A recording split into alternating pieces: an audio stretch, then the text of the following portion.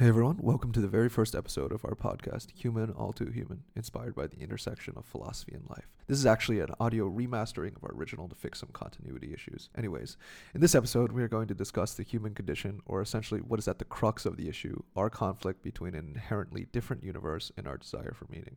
Today, we will have a conversation with those who look towards spirituality and religion for their answer. And our first guest is YouTuber Brent Binder, or YouTube Chiropractor. All right, cool. Brent Binder, and I guess the relative details for this discussion are born into a Catholic family, always had an existential lust for the esoteric, and continued on through philosophy and most major world religions till I eventually settled on, at this current time period, universal Sufism, or just Sufism. And that's where I'll be speaking from through whichever questions arise, or whatever topics we're hitting. Yeah, my name is David. I was born into a Christian family. I guess I considered myself a Christian for most of my life, but I didn't start to take my faith more seriously until I got into college, and that's also where I started wrestling more with, I guess, the deeper questions about meaning and purpose in life. Yeah, I guess I'm also at the age where it's relevant, where I recently graduated from, I guess the majority of this call. I recently graduated from UCLA, so I'm working now in LA. And my spiritual background is I also grew up going to church as well, in southeastern Pennsylvania. It was a non-denominational one. And so obviously when you grow up going to church, you don't really choose to go because, you don't disobey your parents in that way at that age. But I think I would say the common phrasing being I made my faith my own probably around seventh, eighth grade, where I started to think about like, why am I going to church on Sunday and just doing all these random things? And then I would say college has also been a huge growing season in my life since then. And of course, these kinds of topics really interest me in that I think Christians, by definition, are interested or have to do with a lot of spiritual and or like metaphysical things. And so yeah, Chris and I have talked about various things over the years. I think only recently has it become a little more mature, so to speak. But yeah, that's a little bit about me. Thank you, John, and thank you, Dr. Binder and David, for giving those splendid introductions. And yes, I'm very excited for this conversation, just to dive right into the crux of it, living with the human condition, because we're born into a world with no seemingly apparent meaning innate within us, which really goes to show that either it is created, provided, or maybe it doesn't exist at all, right? And so obviously religion or spirituality provides that background for you three. And I'd like to, honestly hear more about it if possible. Well, it became very apparent that religion was not the answer for me, but it just seemed to be like being the youngest in the family and just kind of going along with it. It felt like everyone around me was Catholic. So it was just not a choice at that age. And I guess choice becomes, one of the other moderators said it, the third gentleman who spoke, a very beautiful phrase of, I made my faith my own. And that seems to be the spark that exists in some people, but not everybody, to continue to seek and continue to look at answers, or look for answers. And while the main topics that you have, the main philosophies, if we're looking at Nietzsche, if we're looking at existentialism, absurdism, nihilism, all addressing this, how do you live with the human condition, seems to exist in some people in an immature way right from the very beginning. And personally, my experience was I thought it was cool that priests were ringing bells and lighting candles and passing out snacks in the middle of this ceremony that involved singing and everyone moving in procession to line up and take a drink from a cup. Like, the whole thing was wild to me and fascinating. And so obviously some people fall right into their religion and they go, this is how I deal with the human condition. I'm just going to do this with everyone else. And we take it as blind faith. And then there seems to be a spark within some people that say, what else is there besides this religion that I was born into? And then this amazing amount of, or this amazing time period of life occurs where you're balancing philosophy and religion, perhaps, where philosophy is this uprooting of ideas and personal values, And then you have this foundational worldwide accepted concept of religion, where everyone shows up and does the same thing. And so you kind of bounce them back and forth for a little while. Like Jung says, it's to create a third path. If you can hold two paths in your vision for long enough and concentrate on them for long enough, if you have a decision to make or whatever it is, if you have two ideas, in this case it would be philosophy and debating and thinking using logic, use your rational mind using words, versus this idea of ceremony, which is people singing and dancing or eating things or whatever it is. And if you can hold those two things, eventually they just collapse into one. And then, like our friend said, you make your faith your own. And perhaps some people settle in another religion, or they go back to their original religion, or they find that a philosophical group. But the true answer to your question, how do we deal with the existence? It's probably different for everybody, right? I mean, like, I like to sing and dance, but that doesn't mean that's right for anybody else. Dr. Binder, thank you for sharing. And I, before we let David and John chime in, I completely agree, because as you mentioned, some people take a very immature approach to it. And while I don't think that swearing off a faith-based, religious-based, or spiritual-based answer to our existential questions, right, is wrong, there are a lot of implications and consequences that arise that many people don't reconcile with when they do swear off these higher powers, these religion or these faith-based answers, because frankly doing so brings up a lot of incompatibilities and complications with our existence, because it's something that we fundamentally have predicated values on for all of human existence, most of human existence, right? And to bring the topic to a quote before we let John and David chime in, right now we're looking at the famous quote, "God is dead," by Nietzsche. And I'm not going to read this out loud, but to all the viewers out there and all the listeners out there, it famously starts, "God is dead." And it's almost a lament from Nietzsche, like a lamentation, right? And he wasn't religious, and he actually was sort of against religion at times, right, to put it simply. But he realized that for modern day science and modern day rationalism to come and wipe out the values that religion has created, almost has created this the greatest existential crisis known to man, nihilism, or the lack of values, because without being given values, humans have to create them, and with no foundation to base it on, with religion gone, there is obviously a whole plethora of questions that arise everywhere, from ethical questions like, is stealing right or wrong, is murder right or wrong, to existential questions like, what am I doing here and why am I here? It's one of my favorite quotes, and I think it's very telling about the whole situation that you just mentioned, Dr. Binder. But please, John and David, please jump in. Yeah, I think it's really interesting. I've read this quote before in a similar context, and saying, as Nietzsche, as far as I understand, as he says this, as you said, is lamenting the fact that suddenly when people become or choose to be like hyper rational, where they believe that the world is rational and that's all there is, that's the only dimension to it, then you come upon this problem where there seems to be no more reason or meaning, which for most of human history, people ascribe that to God, or people ascribe that to a power that's higher than themselves, that's imbued meaning into humanity. And I think that is, I think I'm in the same boat, where I think if we're if we're so foolish to dismiss the idea of God, however you want to label that, like a higher power or something else, then you come upon this thing where it's basically saying that, okay,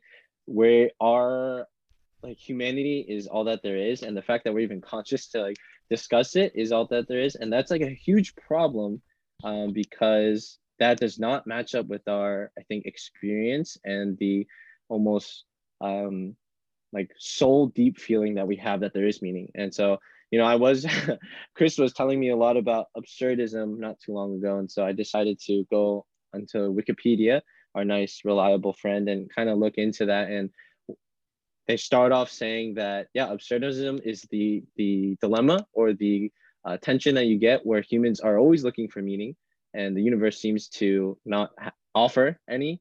And I thought that was interesting, because that's coming from the assumption that the universe is like this impersonal force, or that there is no greater power, right? The universe is just a physical place, and that God is dead.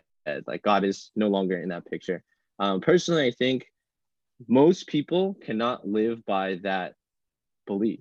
Like you don't practically live in a world where you believe God is, or there is nothing more, that there is no meaning to your morality or to your standards or to your life, right? Like I think we'll probably touch on this further, but if that was true, there is no difference in what you do in your lifetime before you die. So I think I'm not an expert by any means in philosophy, but that often leads down people down the road of thinking like, yeah, why not just kill yourself? Because it's all the same in the end. But for me, I think, yeah, if we take that assumption that God is dead, that is a logical route to go down, and it's logically coherent, right? It makes sense as long as you assume that God is quote quote dead. But I think as a Christian, right, like I would back up a bit and say, okay, but let's talk about that first assumption. Like, is there a higher power? Is the universe really just all there is in an impersonal force? John, I think with what you've just said, you've elucidated and perfectly summarized the exact contention and difficulty we have in modern day life with the idea of this human condition. As you said, the logical conclusion that people can make if we assume that the world is meaningless or even indifferent is almost self-destruction, right? Suicide. And you touched on this a little bit, and I want to expound upon this further. Absurdism. In his essay that sort of talked about the main premise of absurdism, he actually starts the book. There's only one philosophical dilemma worthy of talking about, and that's suicide, right? And because of all the things we just mentioned. And absurdism is almost a form of rebellion. It is a form of rebellion, right? That if the only logical conclusion in the face of a meaningless world is suicide, then our only surety is to rebel against it, right? He almost views the idea of the world, this indifferent world, as both gentle, right? A gentle indifference, but also something to fight against, because death is the structure of our life. We are born, presumably have no understanding of our meaning, but we ultimately know that we are going to die. And it's sort of this fight against death. This is the rebellion in a life so full of uncertainties. This absurd tension is our absurdity. And now it's hard to channel that into a very practical solution, I would say, is the issue. Continuing to live with this tension, it's all well and nice, but what are we to do, right? What are we mere mortals to do? And I think you did touch on this at one point. You said most people cannot live with the understanding that nothing they do matters. And I think this has been a topic that's come up time and time again in religion. For instance, some actually shrink away from the idea that just because a majority can or cannot do something, that makes it right. And if there are some who would say, if a majority of people cannot deal with it, then that's life, essentially. They're not, either strong enough or they can't cope with it. And I think it's an interesting take.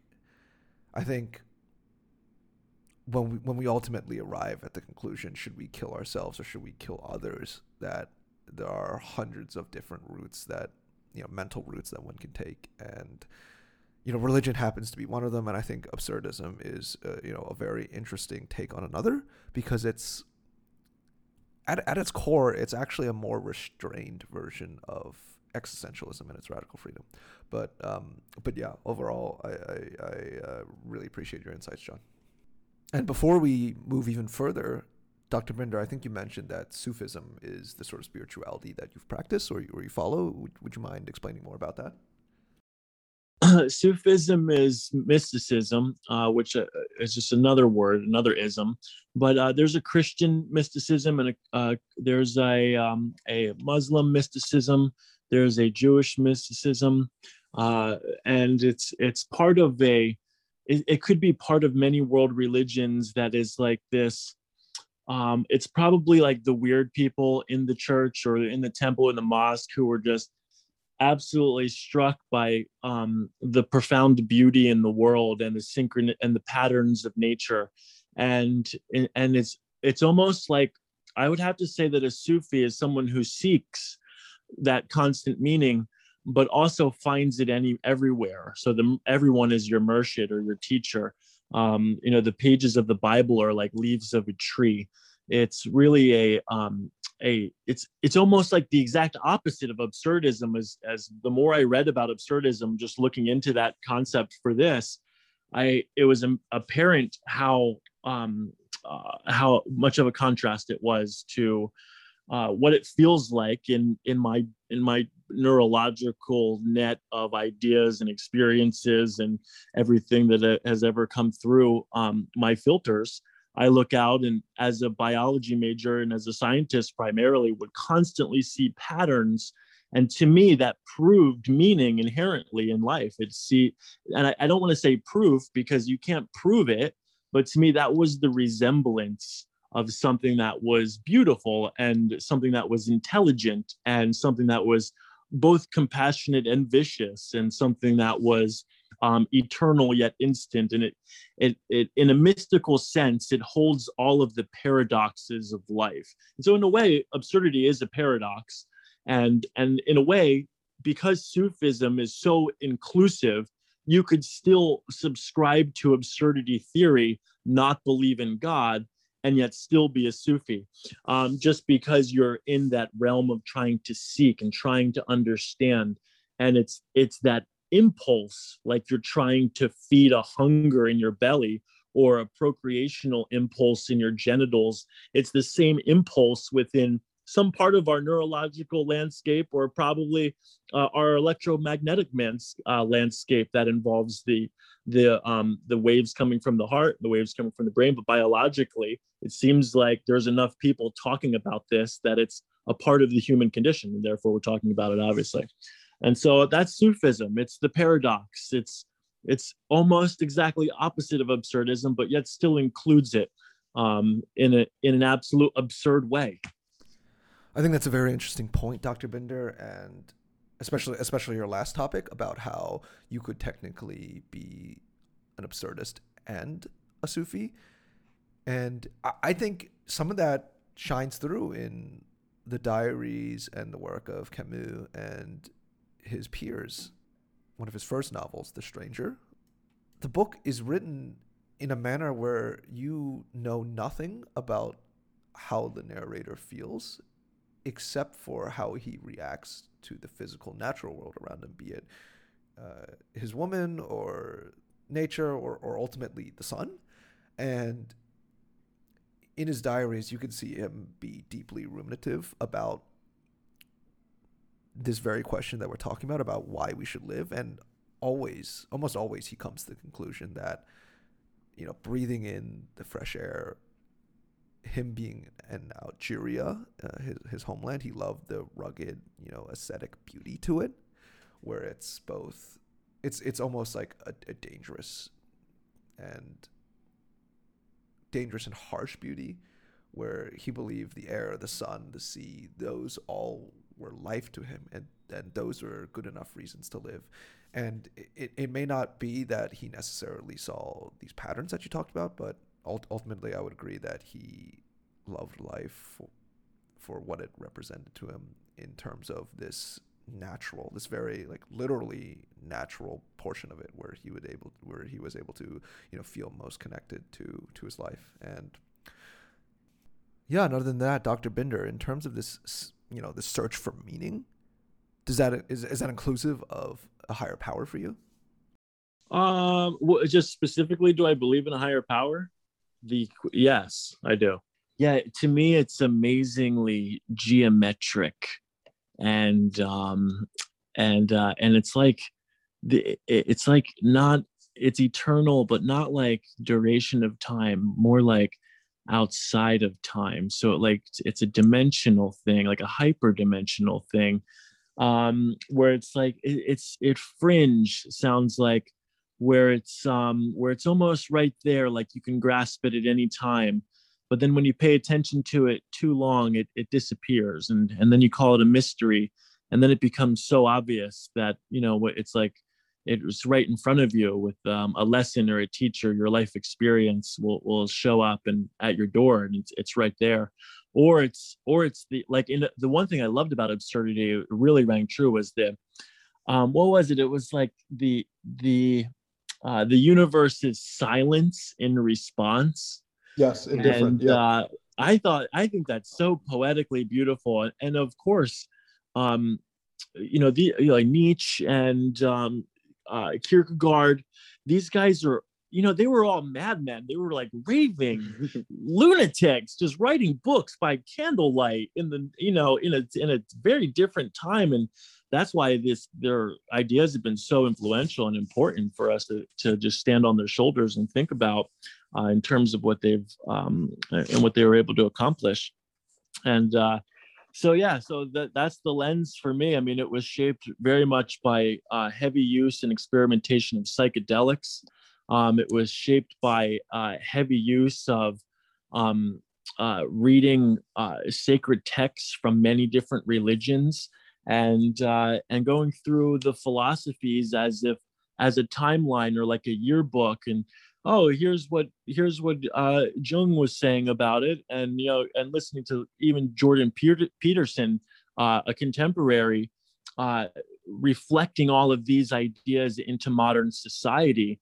We're in this amazing time period where we can all discuss about it, from all different parts of the country right now on a podcast, which is amazing that you're bringing that into this as part of the pandemic, and people really having the time now to look at this, especially if you're an extrovert and you process information on the outside. Introverts have been doing this since, they just have always been doing this, and will always do this. So I think that answers the question. Yeah. As you talk about the podcast and the fact that we can do it all across the nation, I'm a heavy introvert or extrovert, and I really wish we could have this conversation in person. But I'm just really curious. You mentioned in talking about Sufism that you see beauty and almost like a geometry or in all of things of this physical universe and even non-physical things. So yes. For you or for Sufism, is that beauty? Do you ascribe that to a thing outside of that created or physical thing? Do you ascribe that to a creator, or is it how do you explain that? Or is that just how it is? Right. That's just how it is.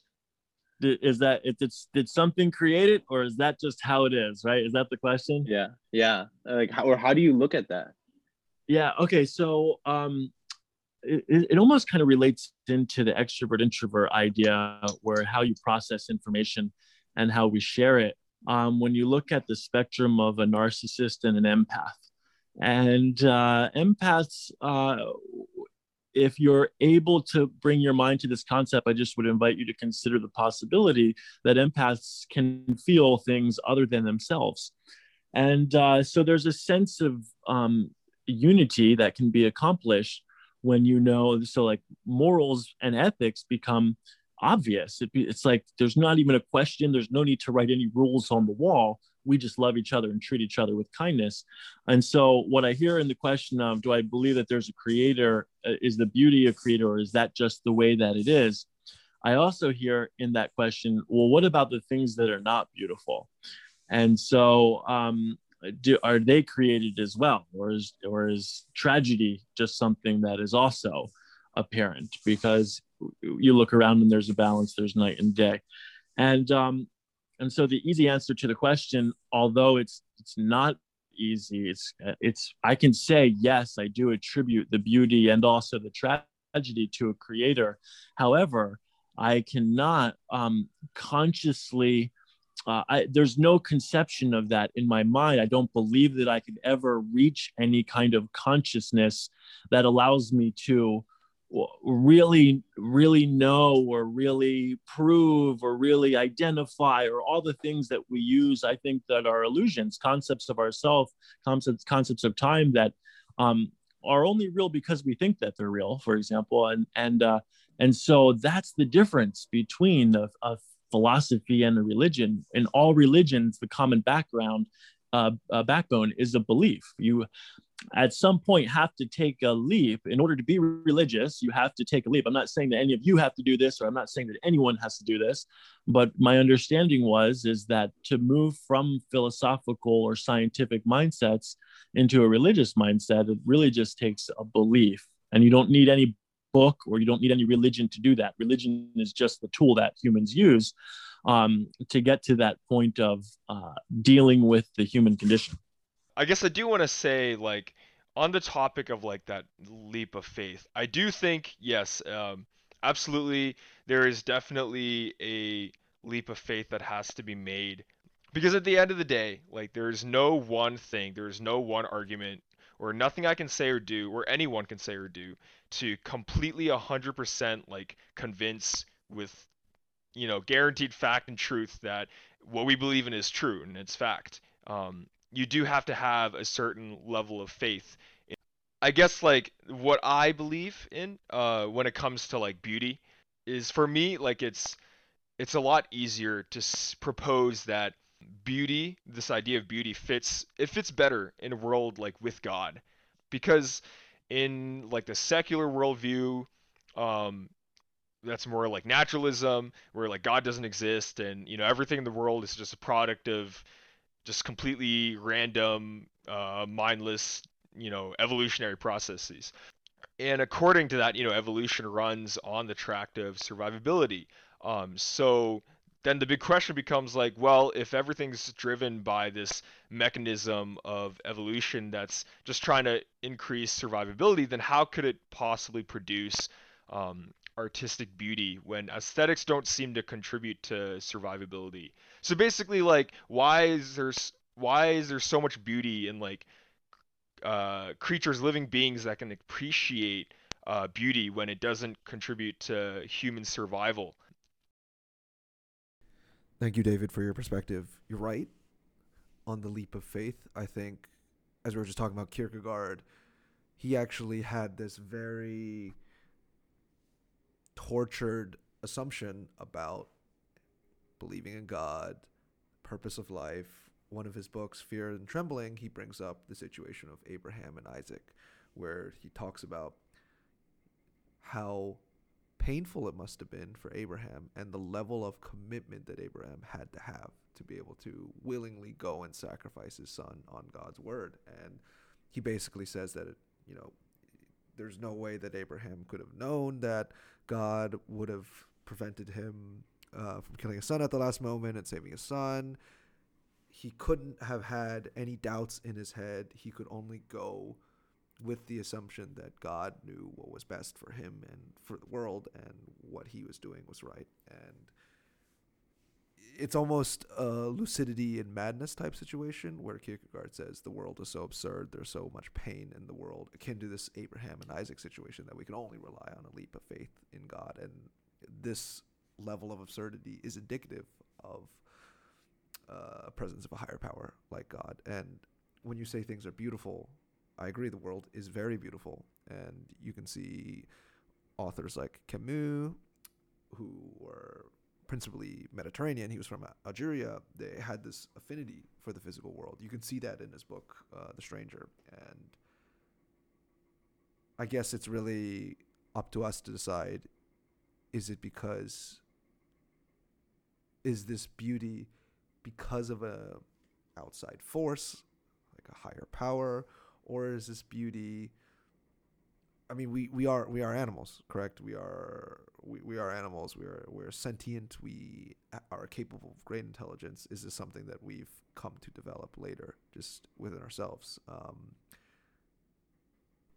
With that being said, John, I know in your daily life you do take a pretty committed approach to your faith, and you do work a lot with students around in your area around the West Coast. You do have a full-time job, but you have almost a second full-time job, right? And that is to your faith. And it's to my understanding, or this is how I see it, just because you are religious and you have this sort of predetermined goal, as in getting to heaven, following God's word, and so forth, it doesn't make living that much easier, right? Because at the end of the day, we still face the same absurdities of life. We still face and we still see death all around us. Things happen for seemingly no reason. So I just want to understand your perspective. How do you really still commit yourself to this faith, and to the degree that you have been? Yeah, I'm really glad you brought that up. And I think that is a very sobering look at life. And even if you have even if you can presuppose that you have meaning imbued onto you as a human, yeah, it's not so much that we're all so philosophical that you can think about that 24/7. At least most people can. But the interesting thing is, I don't think that's how humans are. I'm thinking of a man by the name of Paul from the New Testament in the Bible, historical figure. He's credited with spreading Christianity to vast, large swaths of the Roman Empire at the time, while Christianity was still persecuted. And if you study his letters that he wrote to the different churches that he started, and you study his life, he was heavily persecuted. There's actually one story or one account where he goes into a city, he tells people about, the gospel, the word of God, or of Jesus Christ, and then they stone him. They think he's dead, and then he's not dead. So he gets up and walks back into that same city that stoned him, to meet up with the church that was there. And the question you have to ask is like, oh my gosh, like how can a single person possibly get through that? Say, like ask themselves like, what is my life? And then continue, with his purpose. And Paul talks about that a lot, where he has to constantly, I imagine him having a lot of almost like sleepless nights, or just constantly making sure, like, is what I'm doing, is the purpose I've been sent here for, like, is it valid? Is it actually true? And he kind of addresses that in one of the epistles, and one of his letters, where he says, if Jesus Christ, if our Lord Jesus did not rise from the dead, or didn't come back to life, then we are like the greatest fools, or like our faith is basically forfeit. And I think we talked about a little bit about this, Chris, but I think for a normal person to be able to go through the normal portions of life, to go through the ups and downs, ask themselves what is life when things are difficult, they have to have something that they can anchor themselves on. And for Christians, that is the resurrection of Christ. That is that weird, crazy, absurd claim that Jesus made, that he was God incarnate, and he was also human, and that he died and came back to life, giving him the credit to say what he did. I think for me personally, right, I'm not so amazing, to say that, yeah, 24/7 of my life, I'm thinking about this God-given purpose of spreading the word, but that is the goal that I am working towards. And I think not a correction, but a little thing that I would caveat with the original comment is that, it is possible for people to have their lives completely consumed by X, Y, and Z. And in my case, I think a lot about, Christians or different missionaries from the past, where, yeah, it seems you look at their life, and like Mother Teresa, for example, you look at their life and all you see is this obsessive drive to do what they think they've been called to do. So I think it's possible. Are most people there? Most likely not. But for those who have, quote, quote, made it, or who are further along in the path, for Christians, they're going to be pointing to Jesus Christ. That is like the stable rock and anchor, right? That belief that he died and came back to life. If that's not true, then, we're in a lot of trouble. So that's a long-winded way to kind of answer that. Yeah, that was wonderful. I really, I look at everything you say with great admiration, because you're really into this. You're pulling all these ideas together and comparing and contrasting.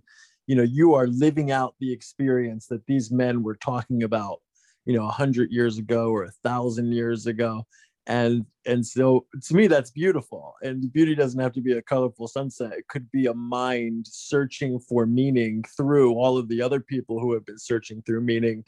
So I want to make it clear too, you know far more about the historical context of these philosophical views than I do. So there's no need for correction from me. And the reason for that is because at the end of this phone call, we are all going to go get something to eat, maybe go to the bathroom, maybe do whatever it is in our minds that are part of that procreational impulse. You're all young men in your 20s. The procreational impulse is strong within you at this point. And so, like, talking about being completely engulfed by God, or being engulfed by these ideas and thoughts all the time, is also not compatible, because eventually you have to go eat. And so a Muslim would sit down in front of their meal and they would just say Bismillah, which is we begin remembering that this is God, and then they leave and they clean their dishes. Bismillah, they're cleaning their dishes and saying, this is God. And so, I feel this like that angst as an existential crisis, that twinge inside of you when I'm brushing my teeth. Did I do this on my left side long enough? Is reality going to collapse into a hyperdimensional hole if I don't clean my teeth properly enough? And so some people are blessed or cursed by that idea. And it's beautiful to see and to have these ideas. And so everything that you just said, I admire so much, and I'm thankful for listening to that. And it reflects on the experience of surrender. And so as a major component in how I practice, this idea of surrender has to do with, we said leap of faith before, but that almost has too much weight to it already, because we're using the word faith, and leap of faith kind of seems cliche, but just making a choice. And neurologically, when you make a choice, it changes the way that your brain operates and changes the way that the neural plasticity will guide future decisions. And so you're in the hallway of mirrors in your mind, all of us right now, which is beautiful. And also in the hallway of mirrors in our hearts, which is trying to take these concepts of thought and then create action from them through morality, through ethics, through discussion, but also through child rearing and passing these things on to a next generation of men and women who are going to take these ideas and create action based on the world that they live in, and so on and so forth. Hopefully, always holding this idea of humanity in our hearts, in our conversations. The idea of humanity must live, because eventually we're all going to be joined with robots. And it's just kidding. That was a total joke. But eventually, there is an advancement of human beings that I feel like all of these philosophers were honing in on, and feeling things that weren't necessarily appropriate for their time. And now looking at them in the context of a world where we're buried in screens, buried in Zoom meetings, separated from human touch by social distancing, these things are becoming so relevant right now, even though they're hundreds of years old. The relevancy is just teeming through the information that we're sharing here. So wonderful, admiration and honor. Thank you. I appreciate all of it. To your point, it's one of the things, the unity of man is what I think everybody strives to sort of think about, what unifies humans, what unifies man, and then hopefully there is something. But, before we move on to the next topic, and then I want to say something, but David, please, want to get your input. I do not mean to keep cutting you off. I guess before I kind of I wanted to touch upon something that one of you mentioned, like this idea of accepting that, okay, like life, even though life doesn't have meaning, we can still find a way to live in it and find happiness in it. Like as long as you, kind of like with Sisyphus as being this ideal, like absurd hero, like as long as you accept there's nothing more to life than an absurd struggle, then you can find happiness in it. I guess I'm wondering like what you guys like think. Okay, like so does that mean you're kind of creating your own meaning to life? You're creating your own like sense of, I don't know, what's good to do, what you should do, or what's bad to do, and what's going to make you happy? Yeah, David, absolutely. So you're right with the imagery of the myth of Sisyphus. And if you read his diaries, he's actually, he refers to Prometheus a lot as well, the man who stole fire from the gods and was punished with eternal torture, right? He of course ends one of his books saying one must imagine Sisyphus happy.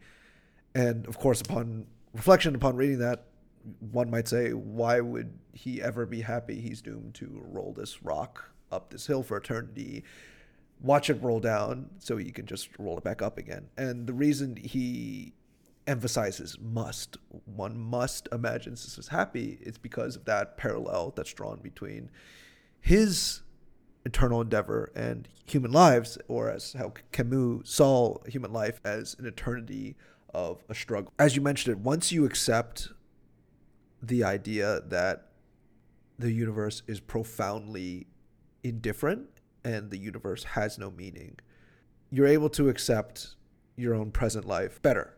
And it's almost as if the idea that, say you are presented with the logical fact that the world has no meaning in the event that it could be proved, any person who can sit down and rationally think about it would say, oh, then what's the point of me living?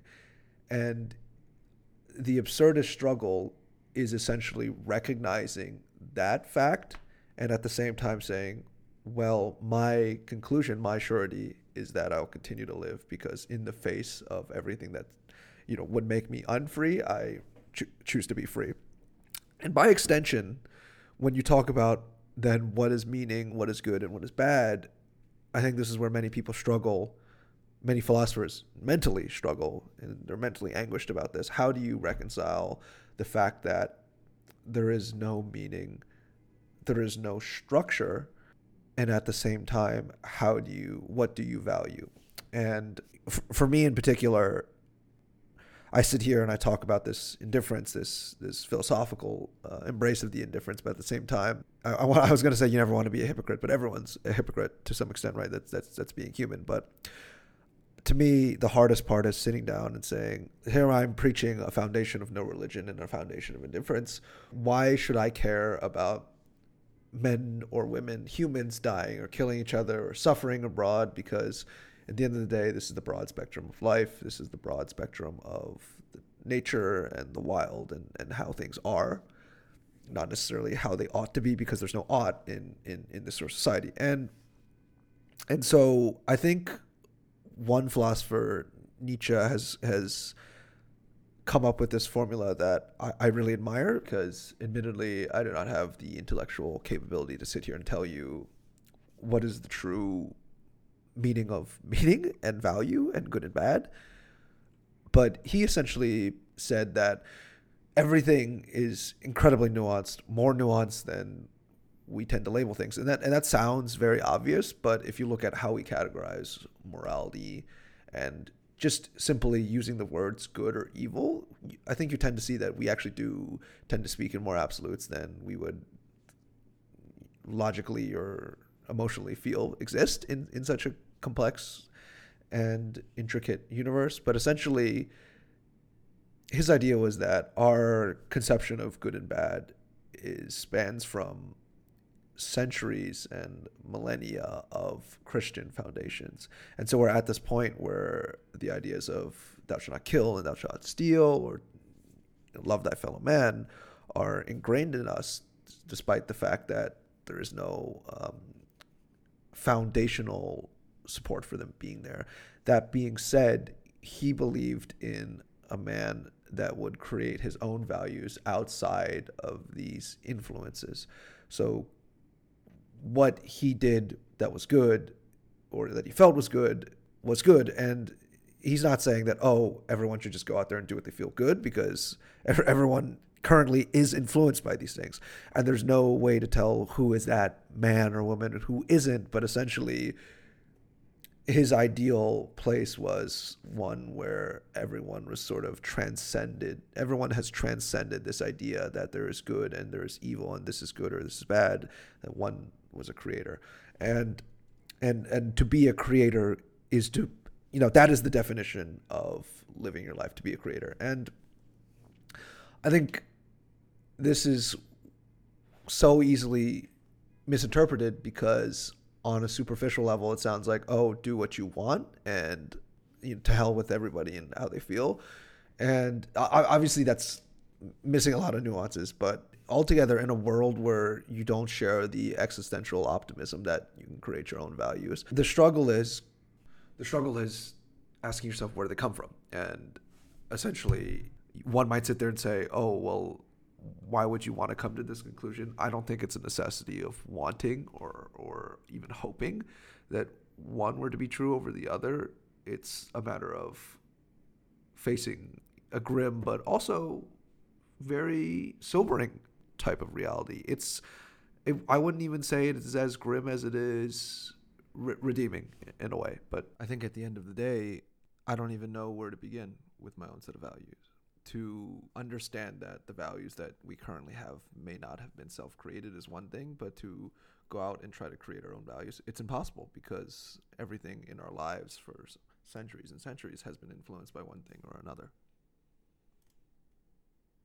But yeah, I think at the end of the day, I don't even know where to begin with my own set of values.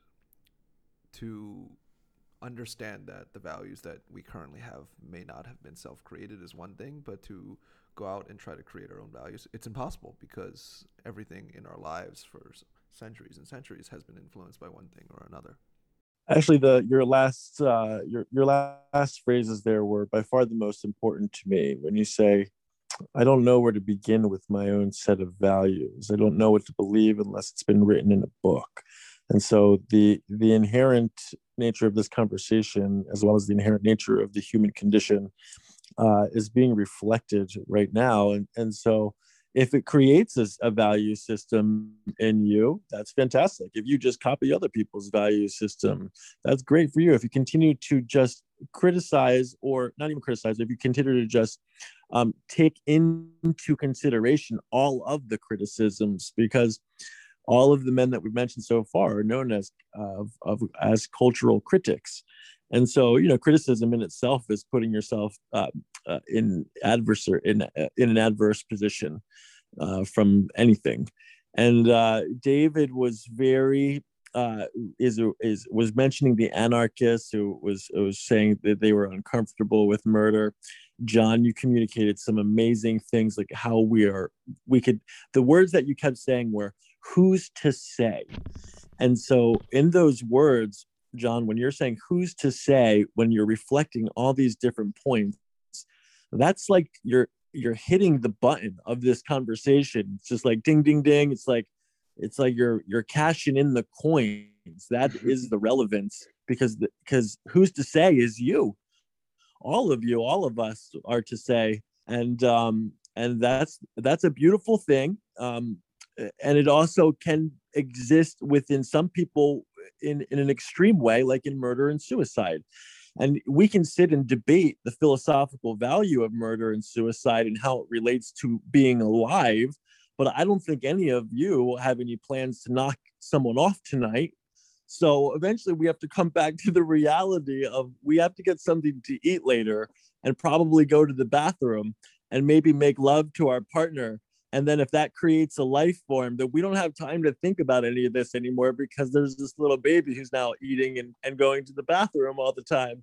And it becomes almost a hysterical comedy of just trying to pour a glass of water for someone, but yet still exist in this existential conundrum of what the fuck is water? I mean, it's just all around us in the fabric of reality, to question and to reflect and to tear it apart, to not trust it, and then to find something that goes, oh, that feels good. Or maybe murder, that doesn't feel good. That's a good example. But maybe something feels good. And so thinking and feeling inherently different functions of our neurology and of our endocrine system. And it's wonderful to hear this at the very end, going into so as a practitioner and working with people one-on-one on a daily basis, the conversation is always about what someone's eyes and what their body language are saying in their position with themselves, and are they in a place where they can move forward making choices that are going to either equate in more life and more beauty, or they're going to equate in destruction and disharmony. And both of those things are relative and true for everyone. You can't go through life and everything be beautiful and yay. Not sometimes, but yeah, there are times people die. Struggles will be had. We're all pushing the rock up in some way, but at the same time, Sisyphus, he was also being punished. That was the whole point of him pushing the rock up, is because he was trying to cheat death. And in the end, he cheats death because he's been given this sentence where he has to roll the rock up. Is that why he's kind of smiling the whole time? Like, hey, I beat the system because now I get to push this rock up the hill. You guys forgot. I love pushing rocks up the hill. And so he kind of gets away with it in the end and teaches us that how absurd it is that the existence and the questions themselves keep coming up, but yet the answers possibly are right in front of us the entire time. What is the point and the meaning of life? When there's a little baby crying on in the bedroom next to you, that it's pretty easy what your point and what the point of life is and what your meaning in life at that time is. Or like when you're sitting in front of like a stack of historical geniuses who have gone down this same exact path and we're feeling that path, that tension, as you put. I love tension because I love relieving tension. It's what I do. And so the relief of tension is kind of like that satisfying feeling. It's just, it almost just has an expression of, like you just drank some water, or you just had an orgasm, or you just heard an amazing guitar solo, or whatever it is that you resonate with. These things become alive and they enrich life when you're not looking at a book. And then you come back to the books and you're like, that's what they're talking about, or maybe that's what they're missing, or maybe I wish he knew about this, or maybe that makes sense now. Whatever it is, the spectrum is endless, and that endless infinite potential that exists in the realm. And this is like would veer off of a philosophical debate and more into a I don't want to say quantum because it's too much of a cliche these days, but in a mathematical sense of possibility, we're looking at it right now, guys.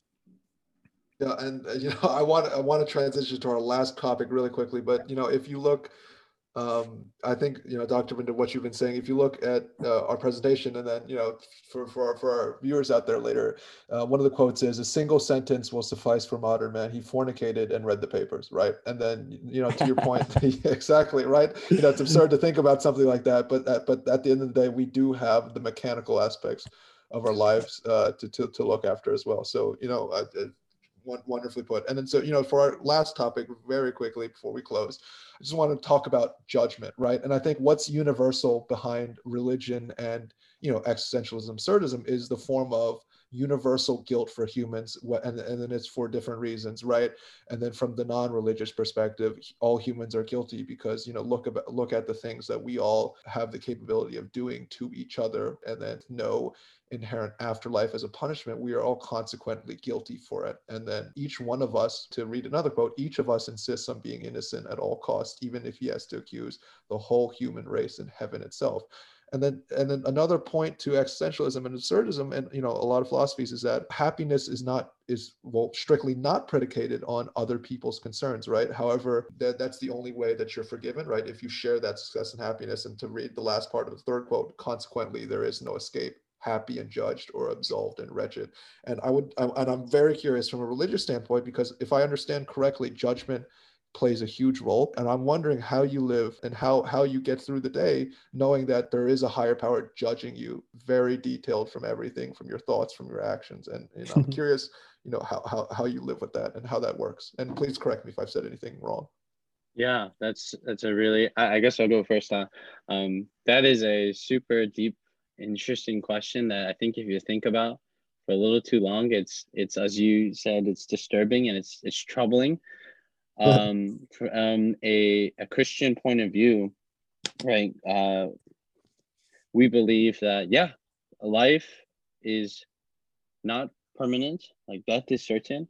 We also believe that judgment is coming, and that's because we believe in a personal, moral God, a holy God that sets the standard of morality. And so the question is like, how do you live with that, knowing that you're judged? And the answer is, if you don't, well, normally the human condition, we believe the term is sinners, right? You're sinful or you're broken in some way in a moral and other aspect. And if you don't have a relationship with God, right? If humanity was just left in the picture without God reaching down to them, then you wouldn't be able to live with that. It would just be a very tragic, sad picture. And that's why I tend to say Christianity is actually one of the most pessimistic religions when it comes to its view of human nature and the plight of humanity, but also the most optimistic in the end of the story. And I keep on going back to this, but that's really the crux of a Christian faith, and that's Jesus Christ. And so, not to preach from a pulpit, but just a little, I guess, like overview on what the thought is around that. A Christian belief is that, yeah, without God, like man is just utterly broken and sinful, and that's our default state. Not to say that there isn't any chance or possibility of good things or beautiful things happening.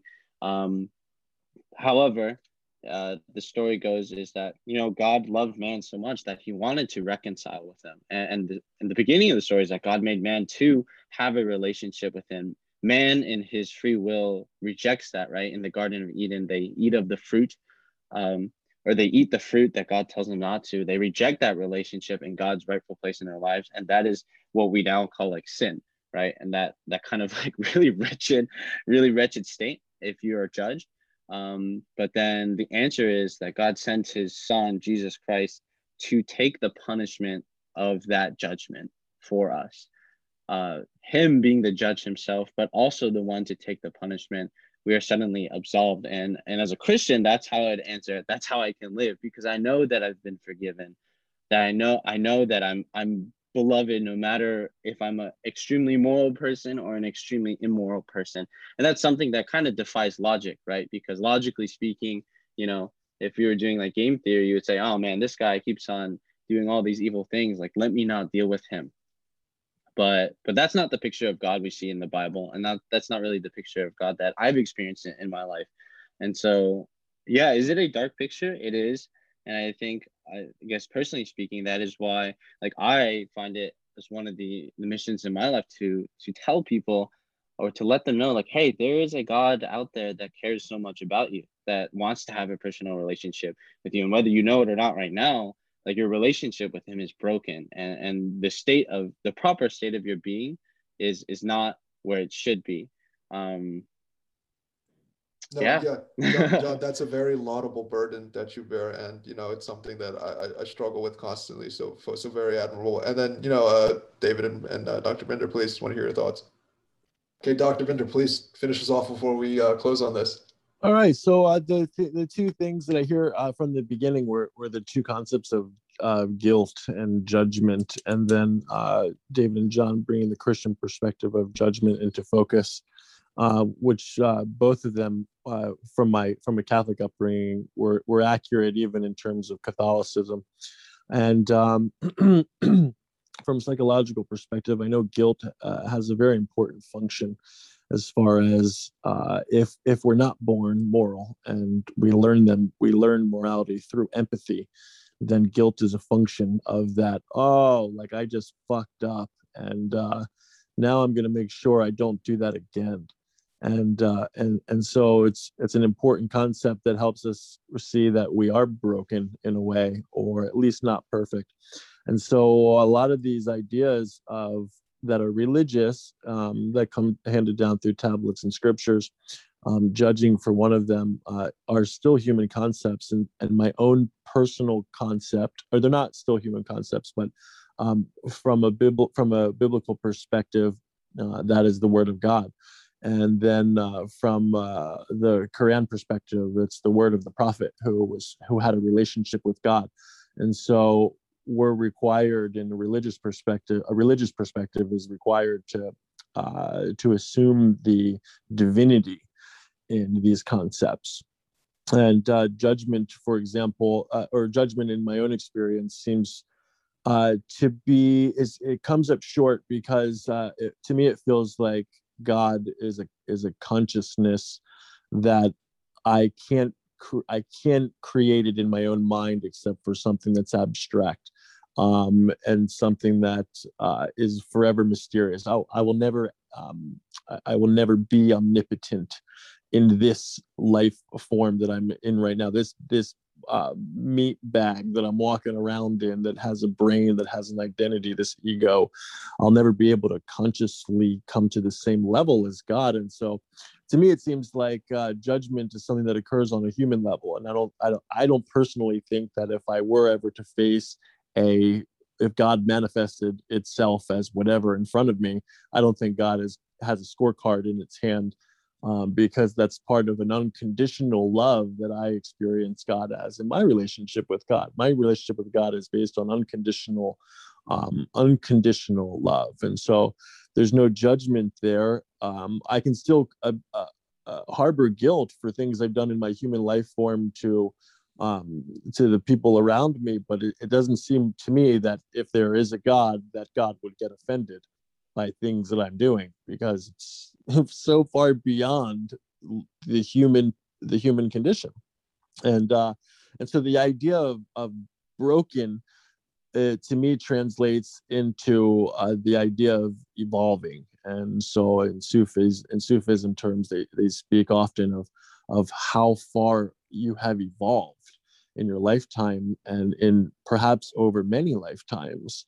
And so a shaman once said to me, during an experience known as the God realization, that God realization according to Paramahansa Yogananda, it's who brought a spirituality from India here to the States in the 60s and 70s. He would talk about this experience where you realize that everything is God. That's the God realization. And then the self-realization, which is where you realize that you are a part of that. You are not God, as the shaman told me. You can't even pronounce the name of God. It's impossible. And you can't look at it either. And there's many Sufi stories about people who have witnessed God and then spend the rest of their life in some kind of derelict phase with this like stare in their eye, and they can never look away. They can never unsee it, so to speak, because it's so immense and so different from a human experience. And so I guess that's really the answer, is a little bit of a contrast there from my perspective. It's a little bit of a contrast to the Christian belief, but I still believe that the Christian religion is so beautiful when it's practiced appropriately, like every other religion when it's practiced appropriately. And there's always going to be extremes on both sides, whereas like you could barely believe in it and not practice but claim it, or you could practice it into an extent where people often will drag their religion into their murderous intentions, which is deeply philosophically troubling when you're now killing other people in the name of God. And so we're all mixed together. We're mixing these concepts of thoughts and feelings into this meat bag of experiences here. And we have our names and we have our jobs, and it's we all have this perspective of being individual of each other, but so do the cells in your body. There's trillions of cells. They all have different names and different jobs. They have no concept of that they make you as a whole.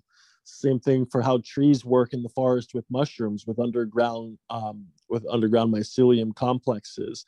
It's present throughout nature in the way that schools of fish move, and in the ways that even Native Americans were in tune with the way that with the seasons and with how they were hunting, how they were living. And so it's constantly coming through. And I guess to sum it up, I think that I would just say that I feel the gratitude from this conversation inside of me, and knowing that that we have achieved a level of evolution that's very special. To be able to have this conversation and to even debate these ideas has endless value. And we're really lucky to be able to do this, because for some people it doesn't matter to them. They never have to think about it. They're cool with just the regular flow of culture in the world that they were born in. They don't ever question it, and that whole ignorance is bliss kind of thing. And we're burdened with this barrel of concepts and ideas and questions, and here we are. We're opening the tap to that barrel, and we're passing around the drinks, and we're, in Sufi terms, we're getting drunk off of these concepts right now, because there's a reason why a lot of very intelligent people end up in some kind of state of delirium, is because we might not be able to rationalize our way out of this one, guys. Thank you, Dr. Binder. And with that, we're concluding the podcast. And if there's anything you guys would like to promote or talk about that's happening in your lives, please go ahead and share it with anyone who's listening. I don't want to promote anything. I just was hanging out with you guys, having a good time. And but if you type the word chiropractic into Instagram, I will come up, chiropractic_medicine. I'm going to leave my my info available if anyone wants to shout out to me. You can look at, I do all kinds of stuff, but this is outside of my professional life. However, it's again deeply valuable to me, and I think to people in general. There's just endless value in these conversations. So and even though this isn't what I normally do, if anyone wants to get their back cracked, then you should call me. No, a good thing we signed on to this, sitting inside all day with the pandemic. We actually all three of us have all three of us have spinal issues. That's the only reason we set this up this way. No, we should have did it at my office then, dude. It would have been great. Okay, yeah, and then before David and John speak, I will. So what happens? I will have this recorded podcast, and I'll trim some of it, and then I'll also keep the raw form, and obviously send it to you three, so you don't need to worry about that. But David, why don't you go next, since you are next on the participants list?